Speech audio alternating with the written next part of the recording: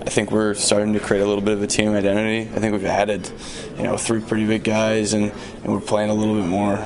I guess we've been using the word scrappy, but I look at our team now and I see a pretty big team, and you need to play like that and have that in the West. So, I like the identity that we're starting to gain, and we're no longer that small skilled team. We're a little bit bigger, and we're playing in your face. So I think that's helped.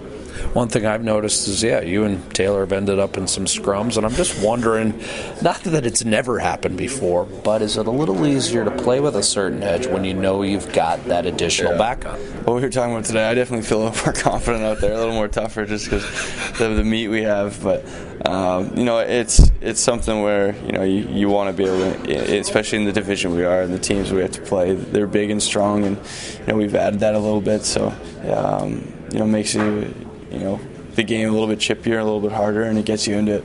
Can you explain this Eastern Conference? I mean, it's 2 years in a row now, winning record. I mean, you win tonight, it's going to be 18-13-1.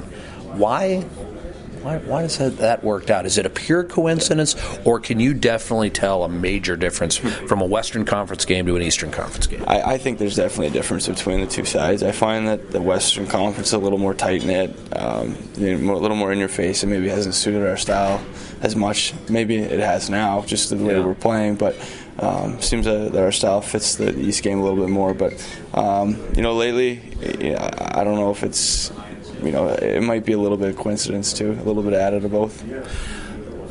Has much changed with Pouliot, Yakupov, any of the wingers as far as what you and Connor are looking at out there? Does it matter to you who's on that other side?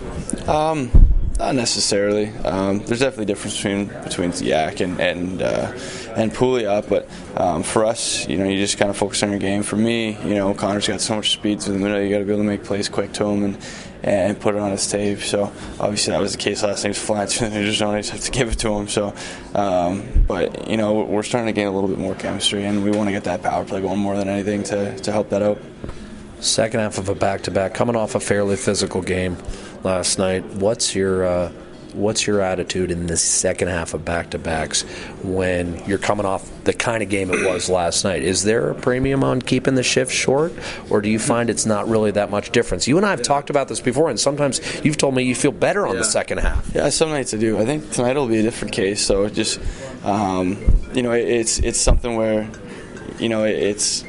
For me, if you looked at the minutes and how many penalties we had last night, I only played 11 and a half minutes, just based on a lot of the skill guys and the guys who tend to carry the load. We've only played 14 minutes, so we're fresh tonight. So it was almost like a morning skate. So we're excited and ready to go tonight.